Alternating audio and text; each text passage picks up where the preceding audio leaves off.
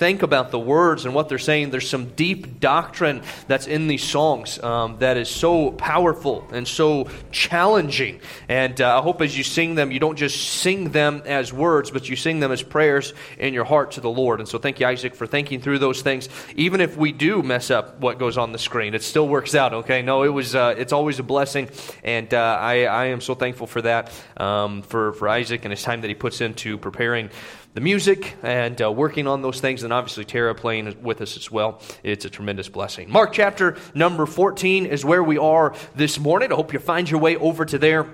And we're going to dive into God's Word. It's good to be back home. We were able to go back and visit some of my family this week. And as we mentioned in Sunday school, it was a week. And if you didn't hear what happened this week, you should have came to Sunday school, all right? And so next time, you'll be there. But anyway, no, it was a good time going back to visit family. But we are thankful to be home. I was talking with Isaac this morning, and he said, it doesn't matter how nice of a hotel that you sleep in, there's nothing that compares to your own bed and your own pillow, okay? I think I'm getting to that age now where I have to take my pillow with me when I go places. Otherwise, I can't get a good night's sleep. I remember when I used to just be able to sleep anywhere like my children, and now I can't sleep if I don't have my pillow. And I do have a my pillow, and so it's just the way that it works. And so, yeah, interesting how that is. The older that you get, what's it like when you get really old, Ken? What's it like? I mean, Ken's leaving here soon, so we got to get as many jabs in as we can before he goes. So, well, praise the Lord. Well, we're going to dive into Mark chapter number 14 this morning. Looking forward to what God has for us. As we get started, let's pray, and we'll ask for the Lord's help, and then we'll dive into the Word of God. Let's pray. Father, thank you for the opportunity you give us to be able to open your Word this morning. I ask now that you would speak to our hearts. And Father, you know that we have spent time in prayer, asking you, Lord, to meet in the service. As I was texting with pastors this morning, Lord, you encouraged my heart with so many that were praying for our services here. And God, I know that you desire to meet with us, to speak with us. And Father, as we look at this passage and we think of the Lord's table and what it means and we talk about it, Father, I pray that we would learn some things that maybe we didn't know. We'd be reminded of things that we already knew. And God, that we would be challenged, Father, to know you in a deeper way because of it. And God, I just pray now you'd speak through me, give me your words, only those that you want me to say. And God, we're going to give you all the praise and the honor and the glory for all that you do this morning. We pray this in Jesus' name. Amen. I've learned in life that I'm not very good at multitasking. You don't have to go very far. You can just ask Tressa, and she'll tell you this. She knows better than anybody. In fact, if I'm doing something, she wants to talk to me, she will tell me, will you just stop what you're doing and pay attention? Because she knows that I, as a man, cannot do two things at once, really, okay? The truth is this. They actually did a study a few years ago, and they found that nobody is actually great at multitasking. Now, people can do two things at once. My wife is incredible how she can take care of the kids and cook food and talk on the phone and whatever else she does. I mean, all at the same time. So all these things simultaneously. It's incredible. But nobody's actually great at doing multiple things at once. If you need any further proof, just think about this. If you've ever seen a person, or maybe you've been there, you're talking on the phone and you're walking, right? I mean, these are two fairly simple tasks that you can do. And you're walking down the road and you're talking on the phone, and all of a sudden the conversation turns to a serious tone, right? Something that's very dire, or something that's an emergency, something that really catches your attention. What do? Well, you stop walking, right? You start really paying attention. Maybe you start walking in a circle like this, just something that just doesn't take any thinking at all, something that maybe takes very little thinking, and yet we stop doing that. Why? Because we're not good at multitasking. We have to focus.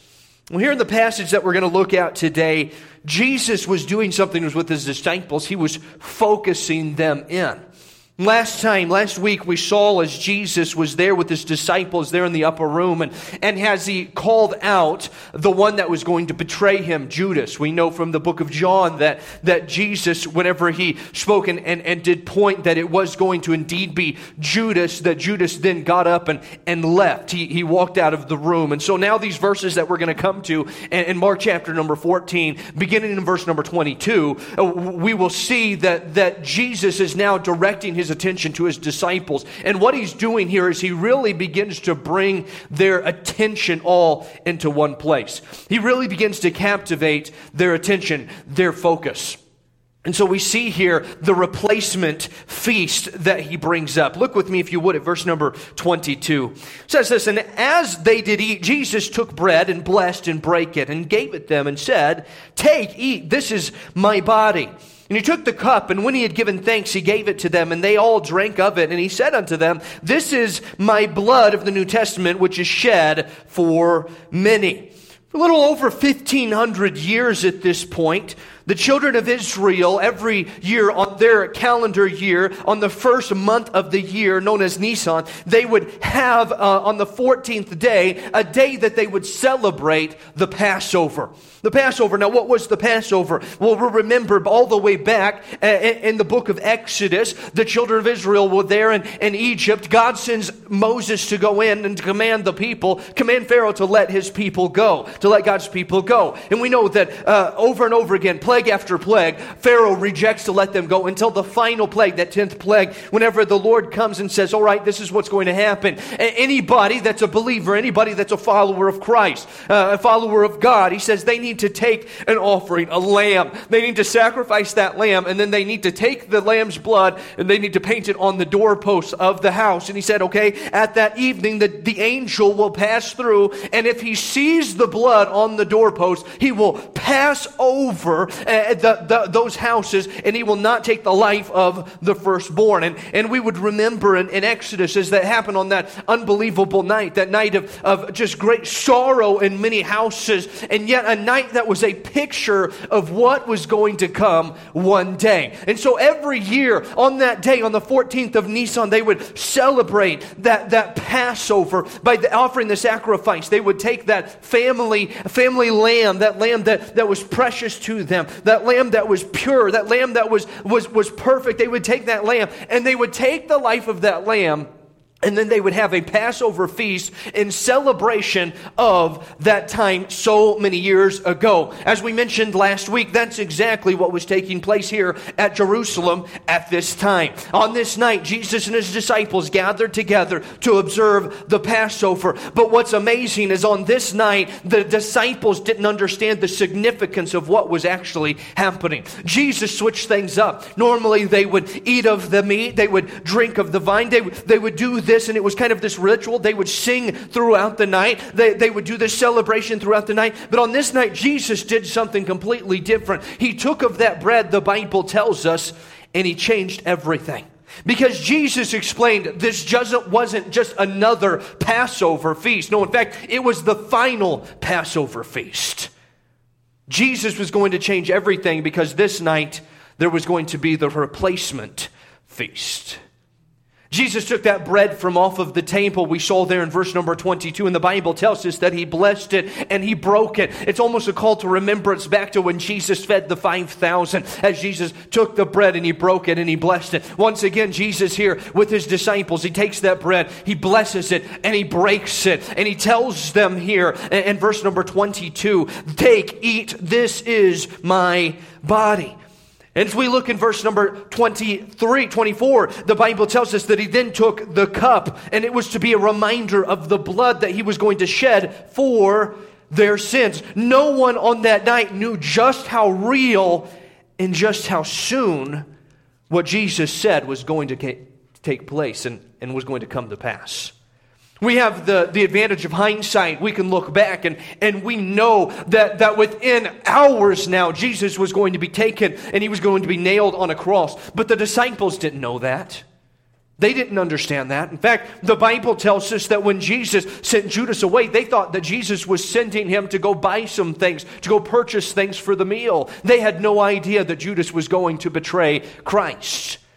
So on this night, Jesus here is doing these things, and they had no idea what was about to come to pass. Now, we understand from the Scriptures that there are two, what we would call ordinances. Two things that as a church that we are supposed to follow. The first thing being baptism.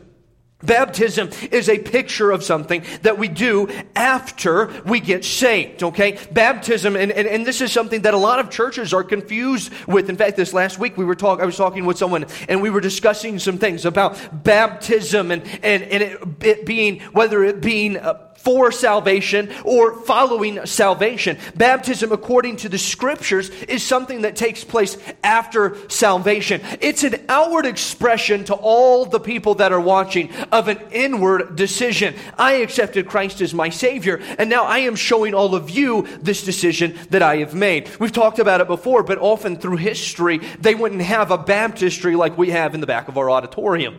Oftentimes people, whenever they would accept Christ as their Savior, when they would get saved, what would happen? They would take them out and they would find a river somewhere. They'd find a pond, a lake somewhere, a sea. They would take them out. And what would they do? In the midst of all of the world that was watching, they would baptize them.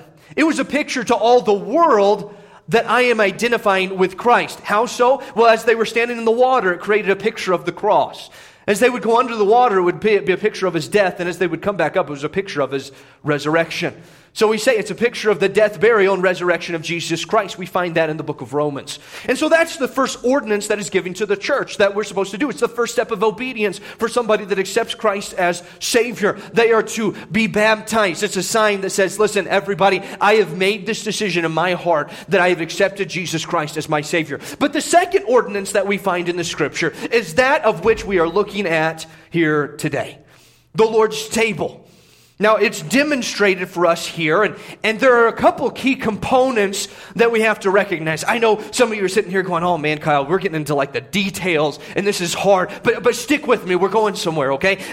There's a couple of key components. First of all, it was for remembrance. For remembrance. The Apostle Paul tells us in 1 Corinthians chapter number 11. He says, for I have received of the Lord that which I also delivered unto you, that Jesus Christ, the same night in which he was betrayed, took bread. So he's referring back to the situation that we're looking at here in the book of Mark. It says this, and when he had given thanks, he brake it and said, take, eat, this is my body which is broken for you, this do in remembrance of me. After the same manner also he took the cup, and when he had supped, saying, the cup is the New Testament in my blood, this do ye as oft as ye drink it in remembrance of me. For as oft as ye eat of this bread and drink of this cup, you do show the Lord's death till he comes. So it was a remembrance of Christ's broken body on the cross, the sacrifice that he made.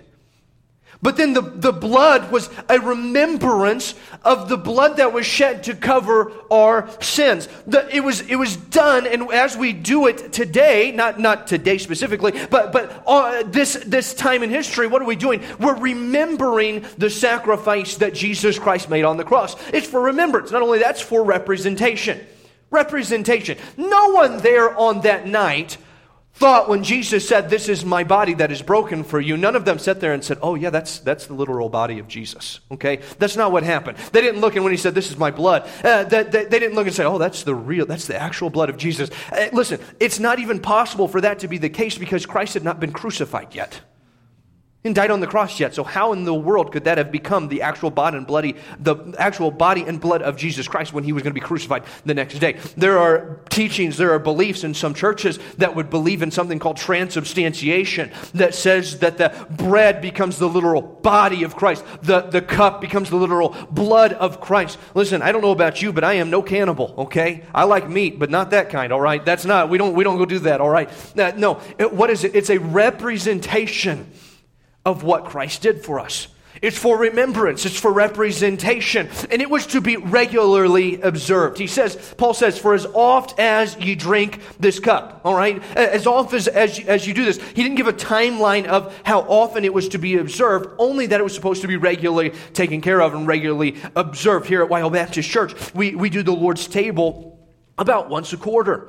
Once a quarter. We always do it in the afternoon service, and it's always a sweet time that we're able to sit and to reflect, to remember what Jesus Christ did on the cross. But here we are as we're talking about this today. The key was not when it was done. The key was that it was not to be taken lightly. It was something that desired complete and total focus. Jesus had changed everything on that night when he was showing the disciples that he was to be the sacrificial lamb. He was showing that he was going to institute the replacement feast. Now, the Lord's table. He goes on, though, in verse number 25, and we see that he gives a return reminder. And this is another part of the Lord's table that's key, and this is vital for us to understand. Look at verse number 25. He says, "Verily I say unto you, I will drink no more of the fruit of the vine until the day that I drink it new in the kingdom of God." Now, we've already talked about how it was for remembrance, representation, regularly observed, but there was something else that Jesus says here that gave his disciples hope, even though they didn't know that he was giving them hope. That gives us hope today, even though we may not even have recognized it until this day. You see, from that night forward, Jesus made clear that he would not taste of the fruit of the vine again until the arrival of the kingdom. Can I tell you, the kingdom isn't here yet. The kingdom will not be here until the second coming of Christ. So what was he saying? He was giving them a promise, not only that he would rise again, but one day he would set up his kingdom on this earth. We've looked as we've walked through the book of Mark and how his disciples didn't fully understand, his followers didn't understand. They believed that at that point in time, Jesus was going to set up his kingdom on the earth. That's what he was doing. He was going to come and overthrow the Roman government. He was going to overthrow the religious leaders, and he was going to set up his own kingdom on that earth at that time. That's why they were so dismayed. That's why they were so confused when he was crucified and he hung on the cross, while he was taken and put in the grave. Why they were all struck and thinking, what in the world is going on? It's because they didn't understand, and yet here he was making a promise to them that, listen, I'm not going to drink any more of the fruit of the vine until one day when I come back and I set up my kingdom. On this night in the upper room, the disciples didn't understand what was about to happen. They didn't understand what the hope that is found in this simple verse, because in 24 hours, Jesus would be crucified and placed in a borrowed tomb. And then he would rise again 3 days later. And what a wonderful promise it is. And now he is in heaven just waiting for the day at the end of the tribulation period when he will come back and he will drink the fruit of the vine again in his new kingdom. When we take the Lord's table, I always take time to mention the fact that while we do look back at what Jesus did on the cross, we must look forward to the promise of what is to come. We already have mentioned the verse, but 1 Corinthians 11:26, "For as oft as ye eat of the bread and drink of this cup, ye do show the Lord's death till he come."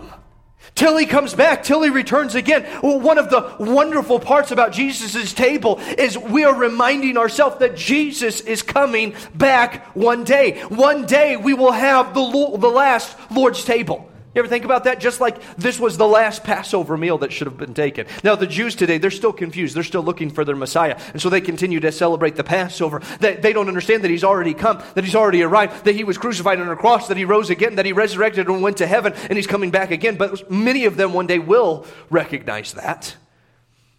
No, we don't celebrate the Passover anymore. We're not going to make a plan to all get together and say, hey, listen, on this day, on this night, we're all going to gather together here at the church and we're going to get the family lamb, and bring it in here and we're going to kill it in front of everybody. And then we're all, no, we're not going to do that. Why? Because we don't celebrate the Passover anymore. We're not looking back to Egypt. We're looking back to our deliverance when Christ died on the cross. That's why we celebrate the Lord's table. Oh, it's a sweet thing. But listen, friend, we're not just looking back. We're reminded of the promise that, listen, not only did the Passover end on that night, but one day we will take the last Lord's table, because Jesus will come back to this earth and we will be fellowshipping with him. We will be in his presence forever. One day we will see him face to face. We will praise him in his presence. And yes, the Lord's table does cause us to look back, but out of it, it should cause us to look forward to the coming of the Lord. And with a clear view of what Christ did and what he is going to do, it should cause us to look within. 1 Corinthians 11:28 says this. In the same passage, he says this, "But let a man examine himself, and so let him eat of that bread and drink of that cup." You see, Another part, not only should we look back at what Christ did on the cross and look forward to the day that He's going to return, but it should also cause us to look within and examine ourselves to make sure that we are thoroughly and truly right with God. This is why the Lord's table is such a special time. And if you've never been a part of that here at Whitehall Baptist Church, listen, you're missing out, because I'm just telling you, there's something so sweet about focusing our attention, focusing our mind, removing everything out of the way, and thinking to what Christ has done for us and what He's going to do when He comes again, and examining our own life and making sure that we are thoroughly right with God. Making sure there's nothing between my heart, my soul, and the Savior. That's what God desires for us to do. It ought to be a time of reflection. It ought to be a time of focusing our attention. And listen, friend, it ought to be a time that we pray like the psalmist did in Psalm 139, "Search me, O God, and know my heart. Try me and know my thoughts, and see if there be any wicked way in me, and lead me in the way everlasting." On this night, Jesus pointed to a replacement feast for the Passover. He gave a return reminder. He was coming again, even though they didn't fully grasp it or understand it. But He didn't stop there. He gave the fact that they rejoiced together. Look at verse number 26. This is interesting, because we miss this. We just do. "And when they had sung a hymn, they went out into the Mount of Olives." It's easy to look over that first part of verse number 26. It's easy for us to go from the table to the garden. It's easy for us to miss this part where they worshiped. And this is a vital part of the Christian life. It's a vital part of the church. I doubt that any of the disciples that were there that night had singing lessons. I can't imagine that Peter, James, Andrew, or John had singing lessons. I imagine they probably sang like fishermen, all right? And I've never heard a good singing fisherman, all right? May not have been a beautiful chorus, but they lifted up their voices in worship to God. The customary song that they would have sung would have been, it's known as the Hallel chorus. It would have been Psalm 113 through Psalm 118, and they would have actually sang those passages of Scripture, and they're beautiful passages, passages that sing worshiping and praising God. They would have concluded that evening, and probably as they sang this hymn, it probably would have been Psalm chapter number 118, which is a wonderful, worshipful song. But can you see Jesus on that night? Don't forget, while the disciples had no idea what was about to come, and maybe they thought things was a little different, a little weird, because here they came to celebrate the Passover, and without even realizing that they were enjoying the Lord's table, the very first Lord's table, they probably were fairly lighthearted still. In fact, we know they were, because when they got to the garden, they fell asleep. But can you see Jesus there? Jesus knew what was about to happen. Jesus knew that they were going to go to the garden and that He was going to sweat profusely great drops of blood. Jesus knew the anguish that He was going to feel as He prayed and said, "Father, if it be possible, let this cup pass from me. Nevertheless, not my will, but Thine be done." He knew what was coming. Jesus knew that here soon that Judas was going to come and betray Him with a kiss. Jesus knew that they were going to take Him and they were going to carry Him away. The same people, many of which who had stood there and had listened to Him teach them.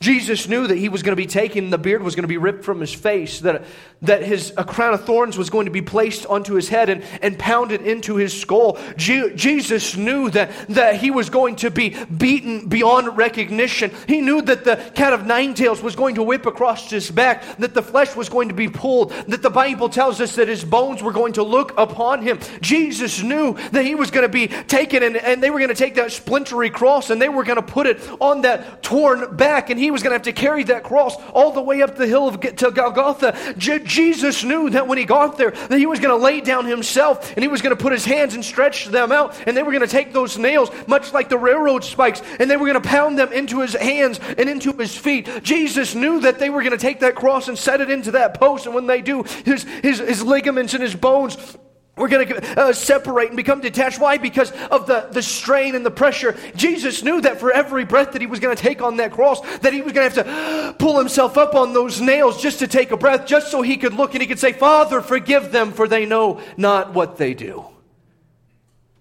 Jesus knew He was going to bear the weight of the sin of the world, and the Father was going to turn his face away from him. Jesus knew that he was going to cry out, and he was going to say, "It is finished," and he was going to give up the ghost.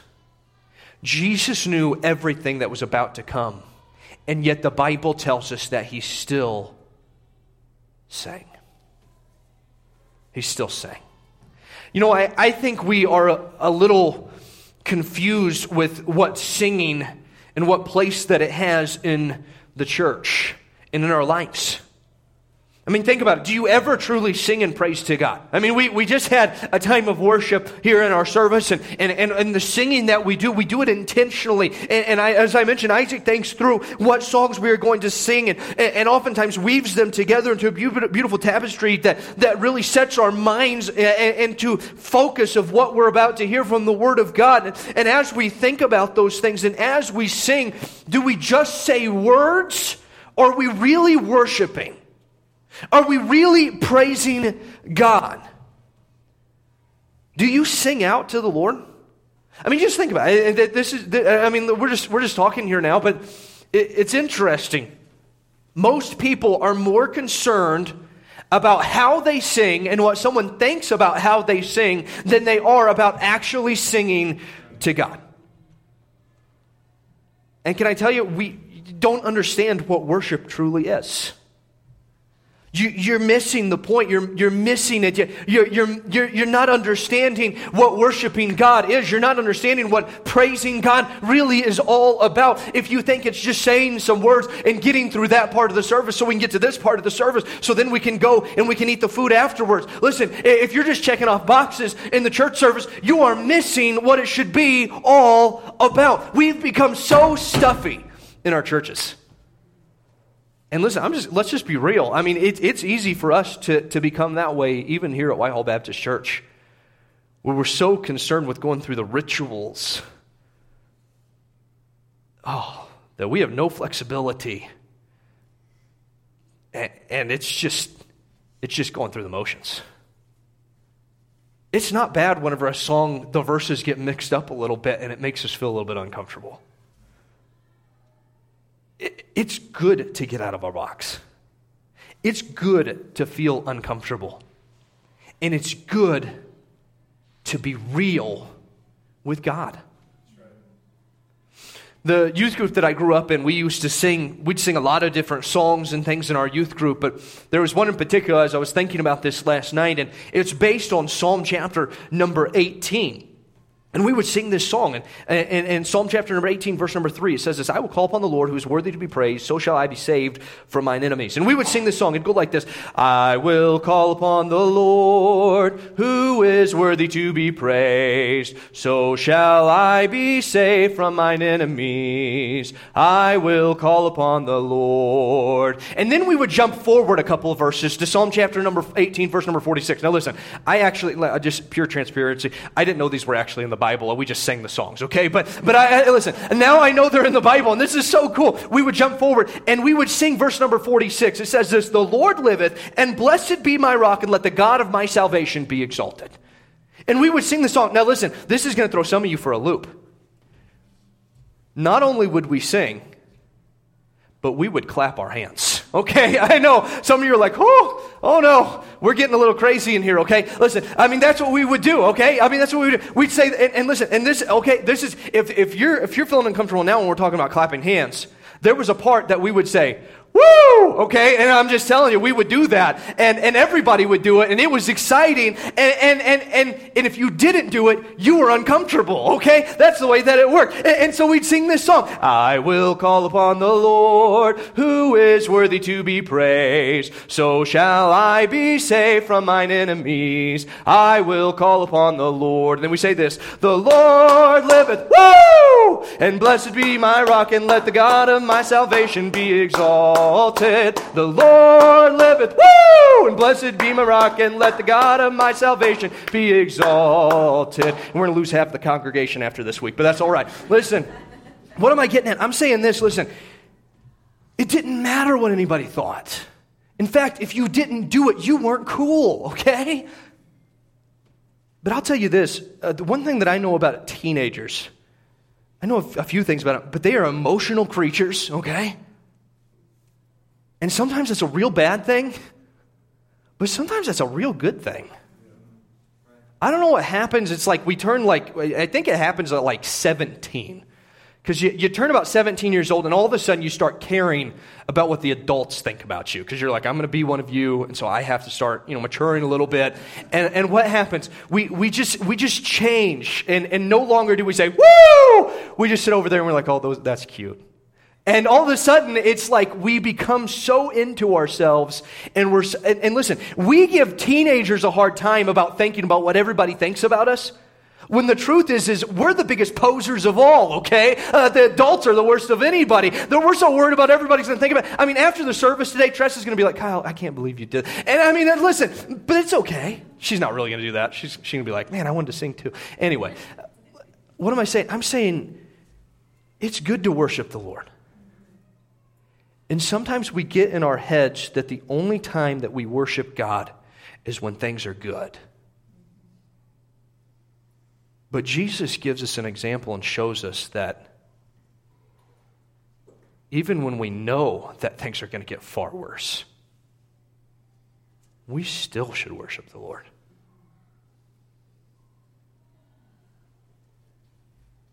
It's so easy to get stuck in this rut and stop worshiping God.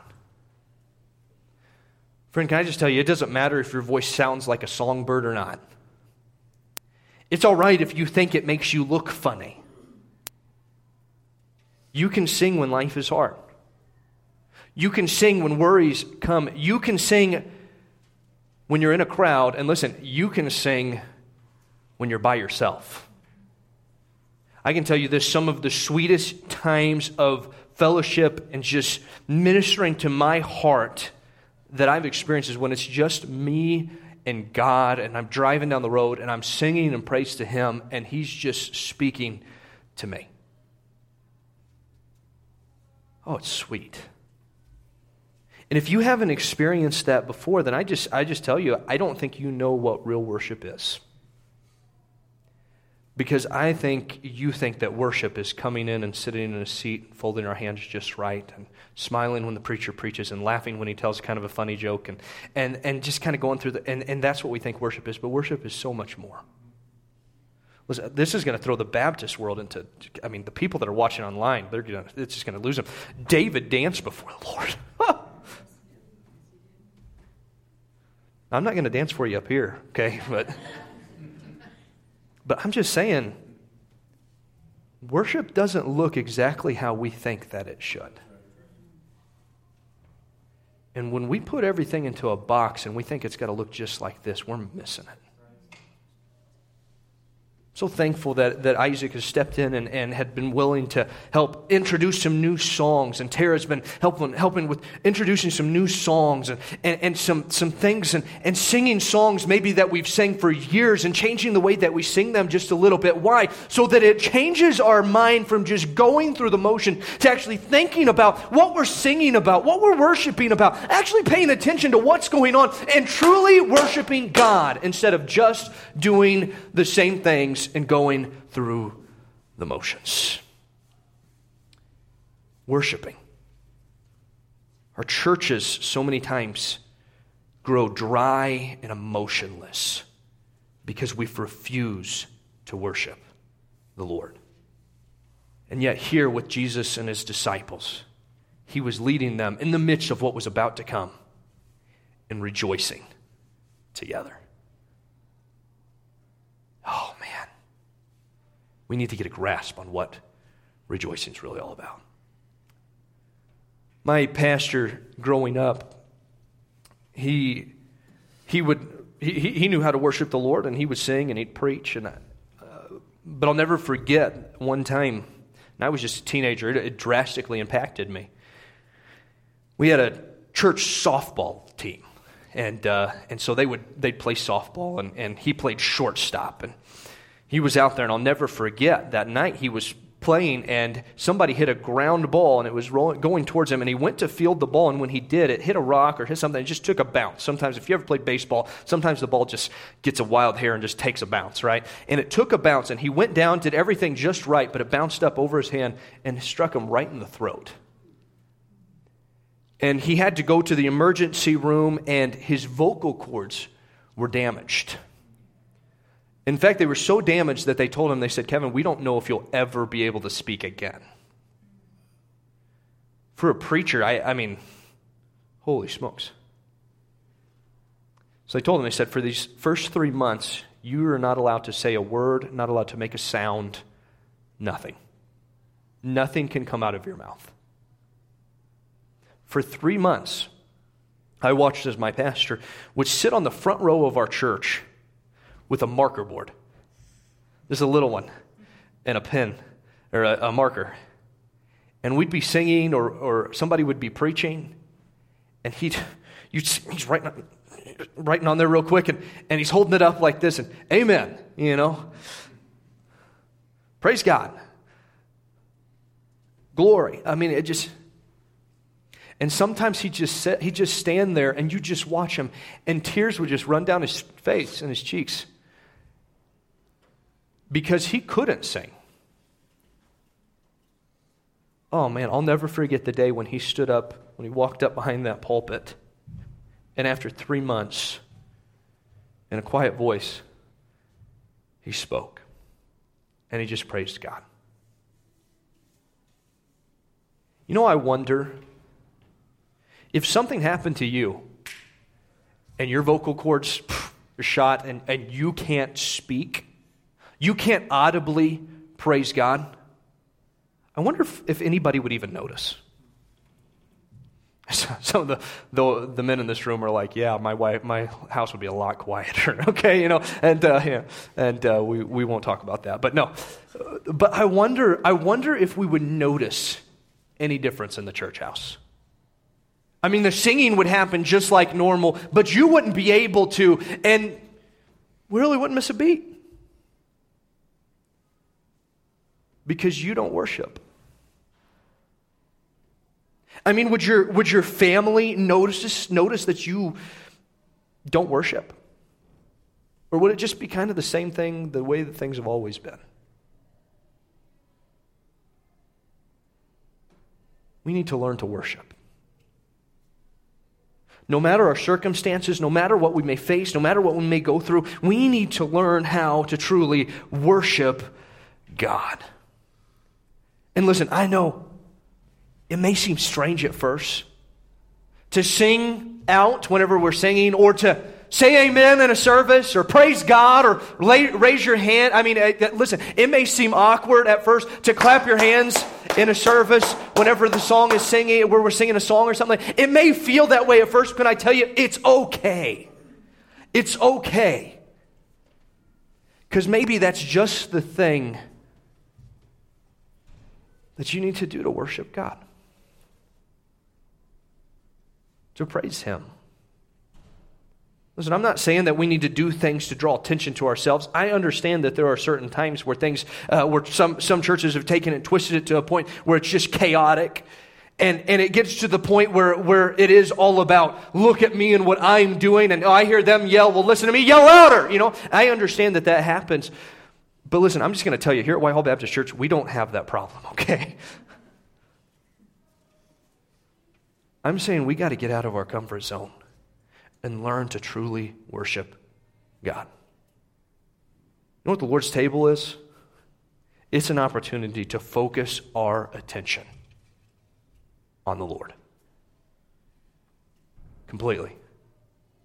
And you know what happens when we truly focus our attention on the Lord and what He's done and the fact that He's going to come back one day? You know what happens? It's amazing. We want to worship Him. And it may not look exactly the way that it's always been or the way that you think that it's always supposed to be. But suddenly there's a freedom to worship God. And it's between not me and me. We don't have like a priesthood worship service. You don't worship through Isaac to the Lord, okay? It's not how this works. We worship God. And I hope that, man, you'll catch it. Because it will change your life when you learn to truly worship the Lord. Friend, if you haven't been around the Lord's table before, I'd be marking my calendar for the next opportunity when we're going to do it. You say, when is it? I have no idea, but I know it's going to be coming at the first of the new year. We always do it at the start of the year. We'll be having a sweet Lord's table service, and I hope, man, I'd be marking it saying, man, I'm not going to miss that. Oh, it's a sweet time to reflect on what Christ did for me. To be reminded that He's coming again. And maybe this morning you just need to ask the Lord to make you uncomfortable so that you can truly learn to worship God. In the midst of your chaos of life, in the midst of everything that may be coming on in your life, and what may happen tomorrow or next week or the next month or next year or what happened this past week, learning to just say, God, I choose to worship you regardless of what anybody else thinks, what anybody else says. God, I worship you. Dry religion needs to die. And we need to wake up and have a fresh, real relationship with God.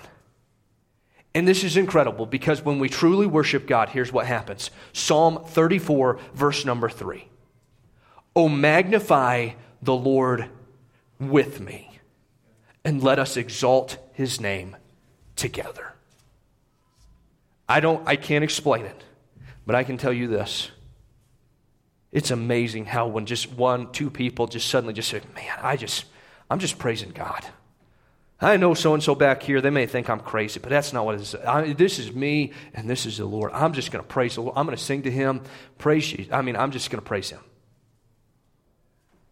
And all of a sudden, somebody else says, man, I want that. I want to praise God. I want to have that relationship. I want to know Him on that level. I want to have that sweet relationship with Him. And all of a sudden, the Holy Spirit begins to minister to somebody else's heart. And all of a sudden, we start magnifying the Lord and exalting His name together. And then visitors come in and they say, man, that church is weird. But they got something I don't have. Nobody wants to get on a train that's not going anywhere. But when you can see, man, God's working, it's evident, everything changes. I do believe the greatest days for Whitehall Baptist Church are yet in front of us. And I believe it's going to be based in I believe it's going to be based in prayer. We'll talk more about that in the days ahead. I believe it's going to be based in prayer. And it's going to be based in worship.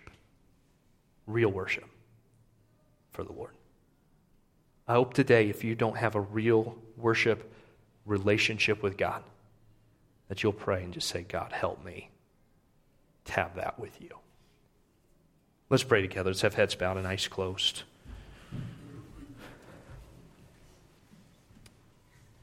Father, I thank you for the opportunity that you give me to be able to open your word and, God, to be able to look at the scriptures. And as we reflect on this unique night in your earthly life, the life of your disciples, I pray, God, that we would see ourselves there. That, God, you would stir us when it comes to this matter of true worship before you. God, that we would reflect back on what you did for us and the fact that you're coming again, and God, that it would cause us to truly worship you.